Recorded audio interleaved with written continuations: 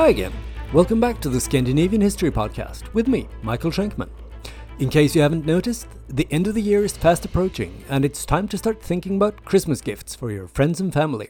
If you're unable to think of what to buy for your kids, cousins, aunts, and co-workers, don't feel stressed out. I have a suggestion for you. Why not get them all some nice merch from the Scandinavian History Podcast webshop? I especially recommend something from the Odin's Life Hack collection. It's a line of merch with quotes from Havamal, accredited to the King of the Gods. You can get t-shirts, mugs, tote bags, and many other items with nuggets of Scandinavian wisdom. Just imagine the smile on your granny's face when she opens her gifts and find a coffee mug with the message, "Wake up early if you want another man's land or life." Or the pure joy rushing through your kids when they get a pack of Scandinavian History Podcast stickers in various colors. Not to mention your sister-in-law's face when she receives her t-shirt with the text, "Speak useful words or be silent." Links to these amazing products and more can be found on the Scandinavian History Podcast Facebook page or on Twitter. If you haven't already, then please go to facebook.com/Scandinavian History Podcast. Anyway, now let's get back to the show. Last time we talked about King Magnus Eriksson of Sweden, Norway and Scania, and Finland, and Iceland, and Greenland. He was the king who ruled over the largest Scandinavian realm up until that point, but who lost it all and ended his life living in some kind of internal exile in Norway under the protection of his son. Today, we'll look at one of the many aristocrats who made life difficult for King Magnus Eriksson, namely a woman known as Bridget of Sweden, or Saint Bridget. She was a mystic and the founder of an order of nuns and monks. She's perhaps better known for receiving visions from heaven and for being canonized after her death. As late as 1999, Saint Bridget was even promoted to be one of the 6 Roman Catholic patron saints of Europe, together with Benedict of Nursia, Cyril and Methodius, Catherine of Siena, and Edith Stein.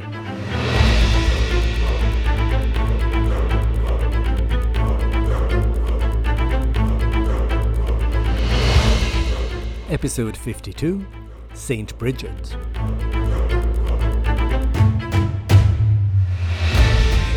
Even though Bridget was to devote the last part of her life to religious matters, she wasn't born a saint.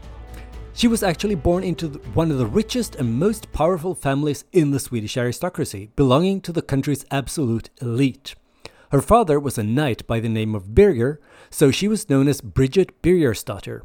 Knight Birger wasn't just a knight and a wealthy landowner, but also the law speaker of Uppland.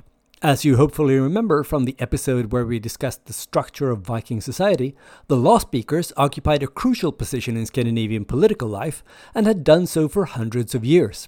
And if you think that's a big deal, Bridget's mother, Ingeborg, had even more impressive bragging rights in aristocratic circles. She had been born into the Bjelbo family. Yes, that Bjelbo family. That was the same family that Jarl Birger Magnusson belonged to, so through her mother, Bridget was related to the Swedish royal family of her time. And for those of you who may not remember, the royal family of her time was made up of the descendants of the last Jarl, Birger Magnusson. First of all, his son, Valdemar Birgersson, who was deposed by his own brother, Magnus Birgersson, aka Magnus Barnlock. Then, Magnus' son, Birger Magnusson, became king, and after his brothers, Eric and Valdemar, tried to depose him, he had them killed. Eventually, though, Eric's son, Magnus, ended up on the throne, and it was this Magnus Eriksson whose life Bridget would end up making difficult by having visions of him having sex with other men. But let's not get ahead of ourselves. Before she started to communicate celestial indiscretions about the king, Bridget had actually been close to the king's family, something that shouldn't come as a huge surprise considering she belonged to a peripheral branch of the royal family tree. She was credited with having taught Queen Blanca to speak Swedish, and she was the godmother of the royal couple's eldest son, Eric, who, as you may remember from last time, would later try to usurp his father, causing the loss of Scania before he and his family died in some disease. In 1316, at the ripe old age of 14, Bridget married Ulf Gudmarsson, who also belonged to the upper crust of Swedish nobility. They had 8 children together, which wasn't considered a particularly extraordinary number in those days. But of those 8 children, only 2 died in infancy, and that was an extraordinary high survival rate for the 14th century. Especially her daughter Catherine would become important in Bridget's later life and in her saintly career. Like many highborn ladies of her time, and later times as well, Bridget was involved in charity work. She and her husband also undertook several pilgrimages, which a lot of people tended to do in the Middle Ages when Scandinavia was still a part of the Catholic religious sphere. But most people didn't have the means to travel quite as far as Bridget and her husband. In 1341, they set out on yet another pilgrimage, this time to one of the most important Christian pilgrimage sites in Europe, the tomb of Saint James in Santiago de Compostela in Spain, one of those destinations that were only attainable for Scandinavians of means. On the way home from Spain, Bridget's husband fell seriously ill, and the couple turned to the church for help, not only because they were pious people, but because most hospitals were run by monks or nuns at the time. Bridget feared their husband would die, but then Saint Denis appeared to her and reassured her. Her husband would make it back to Sweden. The saint also informed Bridget that she had been selected to transfer messages from God to those he thought needed various pieces of advice.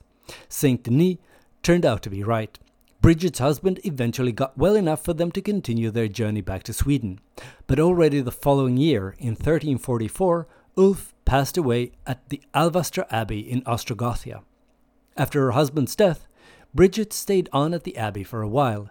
She decided to spend the rest of her life working for the church, caring for the sick and the poor. Soon she started to have visions again, just like Saint Denis had said she would. One of the first visions contained a message from her dead husband, Ulf. Apparently, he was stuck in purgatory, and he asked her to pray for him to speed up his continuation into heaven. He also took the opportunity to inform her about how he wanted his inheritance to be distributed. That was handy, since there was some disagreement among his heirs about who should get what. By a sheer coincidence, her husband's posthumous last will and testament was identical to Bridget's own thoughts on what should be done with his money and his earthly possessions. Around this time, she also started to develop plans to establish a religious community of her own. These plans would eventually bear fruit, and she became the founder of the Order of the Most Holy Saviour, or the Bridgetines. The main center of the order would be established in Vadstena, some 25 kilometers northeast of Alvastra, where her husband had passed away. And King Magnus Eriksson and Queen Blanca gave generous donations to the order, including land. At this point, Bridget also started to have recurring visions. Jesus appeared to her and proclaimed that he loved her and that he wanted her to speak for him to the world. According to her own account, Bridget was far too modest to believe that Jesus would have chosen her of all people, so he had to send his mother, the Virgin Mary, to back up his claims. The Queen of Heaven also explained to Bridget exactly how the birth of Jesus had occurred, and how, anatomically speaking, she had been able to remain a virgin also after the birth. Later, the Virgin Mary would also appear to Bridget to give her tips on how she should be dressing and various details about how she should organize her religious order. Bridget had a cleric called Matthias write down all these celestial messages. He wrote them all down in Latin, even though Jesus and Mary always spoke to Bridget in Swedish, since Bridget herself didn't understand Latin. Still, it was best that the written text was in Latin, since that language lends a certain gravitas to religious tomes that Swedish just doesn't do, at least in the opinion of most people involved in evaluating such matters. To the compilation of visions, Father Matthias added a brief description of Bridget's character, vouching for her piety and sincerity. The collection of visions was then sent to Uppsala, where the Archbishop of Sweden put together a commission tasked with investigating whether Bridget's divine visions were authentic, or if she was possessed by the devil. And those were the only 2 options. Bridget was either relaying messages from God or from the devil. No one seems to have contemplated the option that she wasn't communicating with anyone, but that she was merely a slightly bored widow who was trying to build support for this new religious order she was trying to get off the ground. Considering the fact that Bridget was personally related to the king, and to several members of the most illustrious families in the realm, it wasn't all too surprising that the Archbishop's Commission reached the conclusion that it was in fact God who had been in touch with Bridget. When she had received the ecclesiastical seal of approval, Bridget started to have visions with an increased frequency. In these visions, she witnessed conversations between God, Jesus, the Virgin Mary, prophets, saints, and others. Many of the visions touched on Swedish domestic policy, and it turned out that the Holy Family and its celestial entourage were not happy with the way King Magnus Eriksson was running the country. So it probably came as a relief to King Magnus when he learned that Bridget had decided to set out on yet another international journey. You see, even though the Archbishop and his commission had validated her visions, and the king had donated the land in Vadstena to establish her order, the Pope still hadn't okayed the project.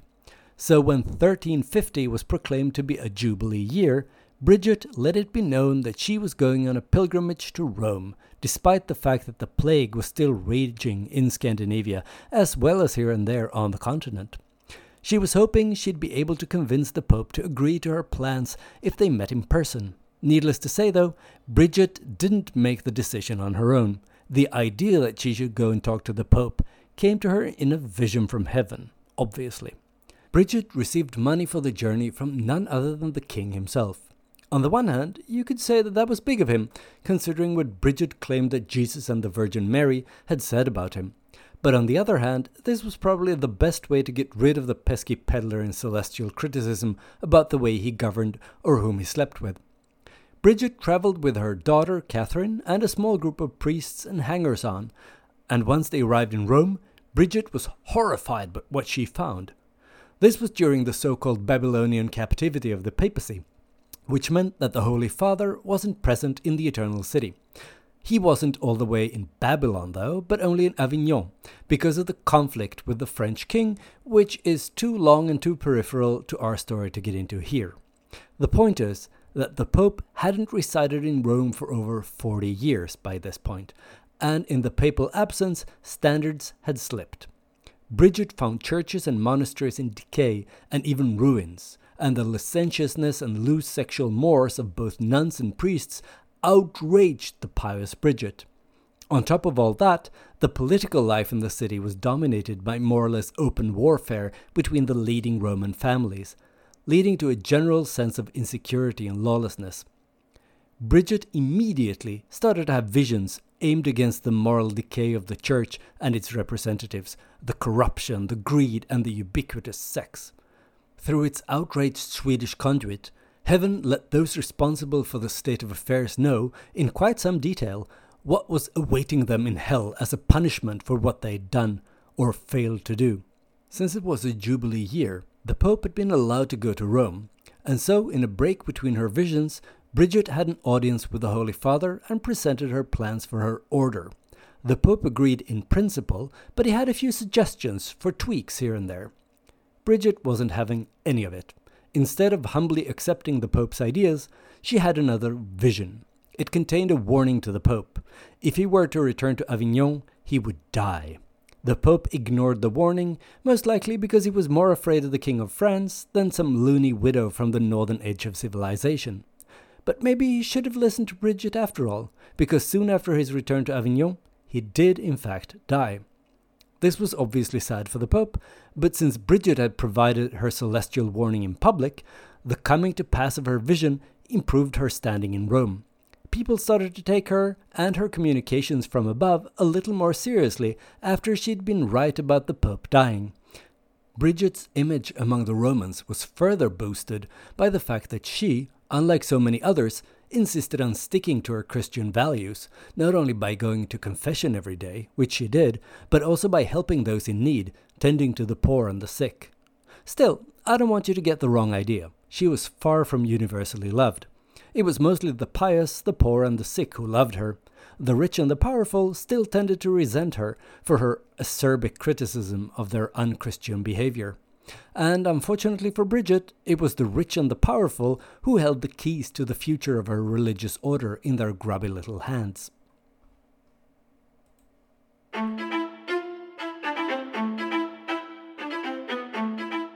Only in 1370, 20 years after she'd first set foot in Rome, did Pope Urban V finally give the official papal blessing to Bridget's proposal for a religious order. Even though she at long last had achieved what she'd left Sweden to do, she chose not to return home. Instead, Bridget decided to go on another pilgrimage, this time to the Holy Land itself. In November 1371, Bridget, who was 68 years old by now, left Rome together with her daughter Catherine, 2 of her sons, a bishop, and a couple of monks. Whatever you may think of Bridget, it was impressive that a woman of her age chose to undertake such an arduous journey instead of just spending the winter in comfortable proximity to a warm fireplace. The journey became especially arduous when the ship they were traveling on sank off the shores of Cyprus in the spring of 1372. The joy and relief of having been rescued by the locals soon turned into horror and disgust when Bridget realized that the Cypriots weren't good Catholics, but rather Orthodox Christians, and therefore heretics in her eyes. She promptly had a vision where she was told by her heavenly informant that all the people of Cyprus would die and suffer in hell for all eternity if they didn't join the Roman Catholic Church.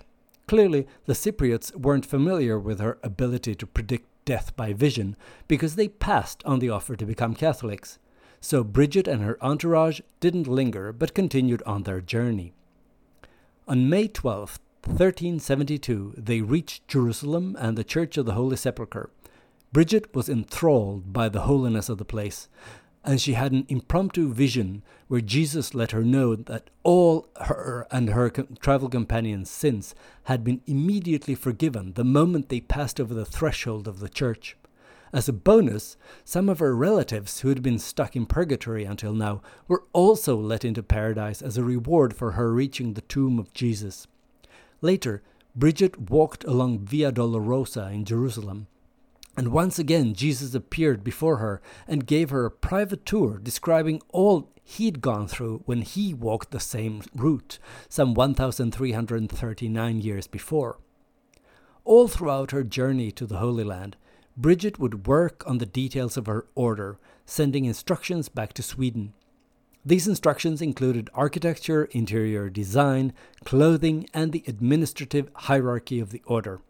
Bridget's order should be a community of both nuns and monks. Usually, you'd only have either men or women living at any one particular ecclesiastical institution, but in order to make sure that there wouldn't be any irregular activities going on, the nuns and the monks were housed in separate cloisters. The men and women who joined the Bridgetines were to live in poverty and had to give up all their possessions to the poor, with the exception of books. They were allowed to have as many books as they liked.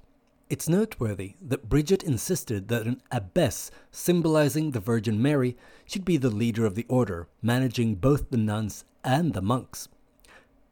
Bridget returned to Rome in the spring of 1373, but the journey had been tough for her, physically. One of her sons had also died along the way, which obviously had taken a toll emotionally as well. Bridget never really recovered, and on July 23rd that same year she passed away. Her last wish was to be placed on the dining table so that she'd have the privilege to die on wood, just like Jesus had. She made no request about being nailed to it, though. In one of the last visions before she died, Bridget said she saw baby Jesus lying on a cloth, not swaddled in it, and the baby was shining, competing with the other modest light sources in the stable. Next to him, the Virgin Mary, with hair blonde as gold, knelt beside him in prayer. This vision became quite influential in Christian art, and if you Google the adoration of the child, your results will include a lot of images of an unswaddled glowing Jesus, all thanks to Bridget, apparently. After the funeral, Bridget was given a temporary grave in a church in Rome, but 4 months after her death, in early December 1373, her daughter Catherine and her remaining son, accompanied by a small entourage, set off from Rome with the earthly remains of Bridget Birgersdotter. They reached their destination, Vadstena, the center of Bridget's new religious order, in July the following year.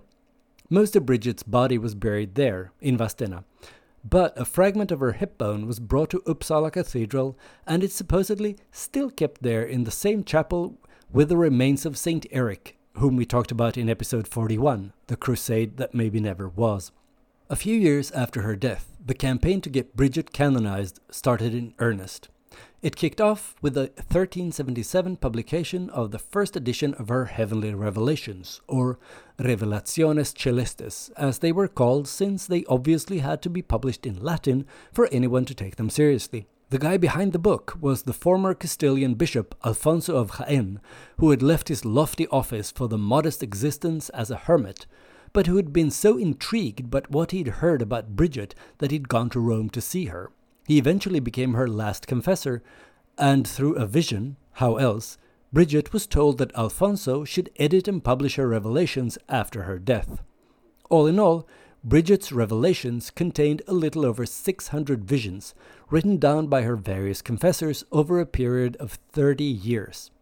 The revelations consist of three main themes. First, visions with biblical, theological, or dogmatic content.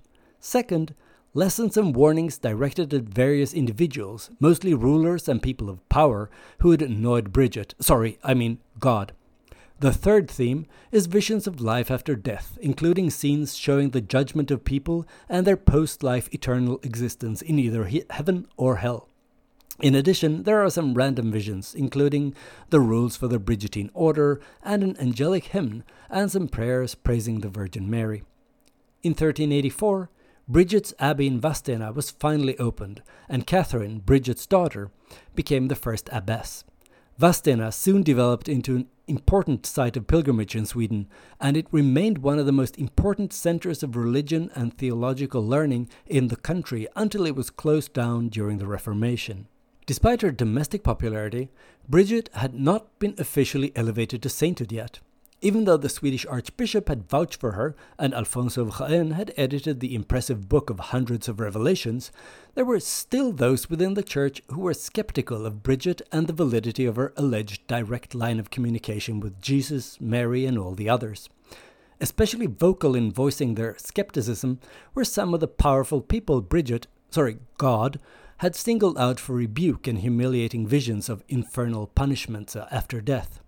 But in October 1391, almost 18 years after her death, Bridget was finally canonized by Pope Boniface IX. This didn't mean that her critics gave up, though, and the decision to make her a saint had to be confirmed at the Council of Constance in 1415, and since the authenticity of her visions continued to be called into question by some, they had to be given yet another official stamp of approval at the Council of Basel in 1436. The anniversary of her death, July 23rd, became Saint Bridget's feast day, even though October 7th, the anniversary of her canonization, was initially used for that purpose. Even though the veneration of Saint Bridget was most widespread in Sweden, she had followers also in other places, not least in Rome, where she'd spent most of her life after becoming a widow. Ever since she was a little girl, Bridget had always been fascinated by the torment and death of Jesus, and she apparently prayed to him to have him reveal exactly how many blows he suffered during his passion. Jesus informed her that the exact number of blows he had received was 5,480. He then went on to set up a schedule of daily prayers that, if followed scrupulously, would come out to 5,480 prayers in 1 year. It's not entirely clear if Bridget herself composed these prayers, but she was definitely the one to popularize their recital. These prayers became popular in medieval Europe, and they could be found in many prayer books and other religious texts.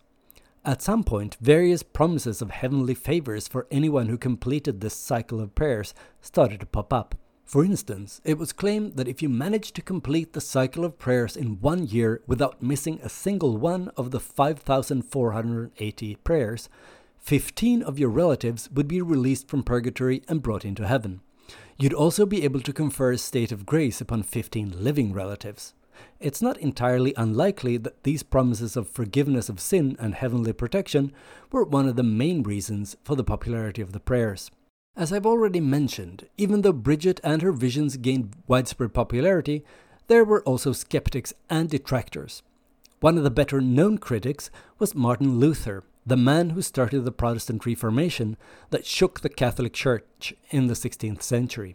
To begin with, Luther had actually been interested in Bridget's revelations, since she, much like him, had leveled sharp criticism at corruption, greed, and hypocrisy throughout the church hierarchy. But unlike Martin Luther, Bridget never gave up on the idea of the Roman Church, and she never questioned its basic principles or dogma. Luther, on the other hand, came to reject many beliefs and practices promoted by the Catholic Church, including the idea that you could pray to the Virgin Mary or the saints in order to save the souls of others from purgatory. In due course, we'll talk more about Martin Luther, since Scandinavia eventually turned Protestant. But for the moment, it's enough to note that Luther soon drew the conclusion that Bridget's criticism, albeit sharp in tone, was superficial and failed to do away with the more fundamental issues that Luther himself considered grave errors. And since Martin Luther didn't shy away from using sharp tone himself, he attacked the Swedish saint, calling her "that foolish Bridget." A later, no less sharp-tongued critic was the 19th century Swedish author August Strindberg. Strindberg, known for his crisp prose, radical politics, and misogyny, characterized Bridget as a power-hungry, vainglorious woman who intentionally vied for sainthood. Even the Roman Catholic Church itself no longer supports the explicit promises connected to completing Bridget's 5,480 prayer cycle in 1 year. In 1954, the Supreme Sacred Congregation of the Holy Office found that the promises were not to be trusted and therefore not to be circulated. But they didn't have any objections to the prayers themselves or the practice of reciting them. And Bridget is still considered a saint, and her visions are considered authentic by the Catholic Church. In October 1991, on the occasion of the 600th anniversary of her canonization, the legendary Pope John Paul II led an ecumenical prayer together with 2 Lutheran bishops in St. Peter's Basilica in Rome. Supposedly, that was the first time the Pope prayed together with Protestant bishops in public. John Paul II also declared Bridget one of the 6 patron saints of Europe in 1999. In addition, the Roman Catholic order that Bridget founded survived the Reformation and still exists today, both in Rome and in Sweden.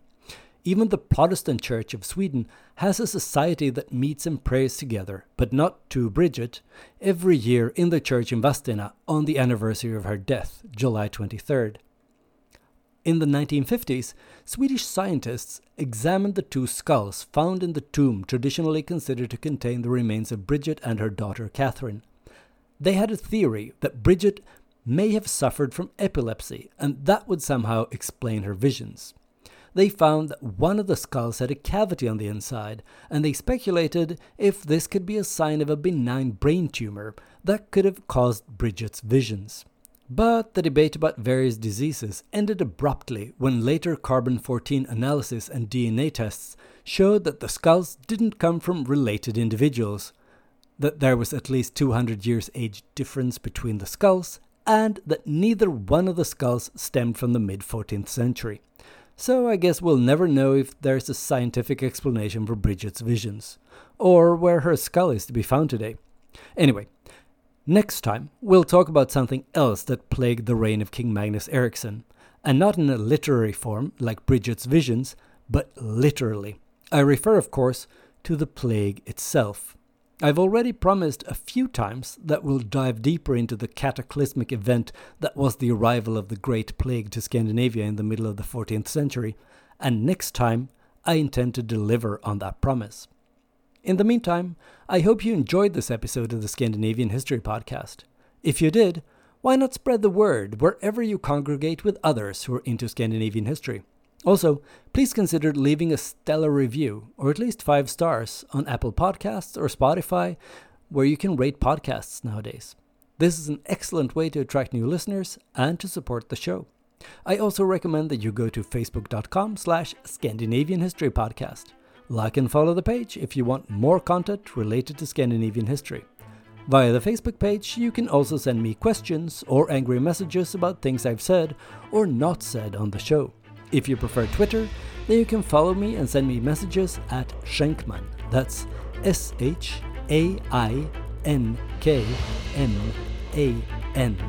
I look forward to hearing from you.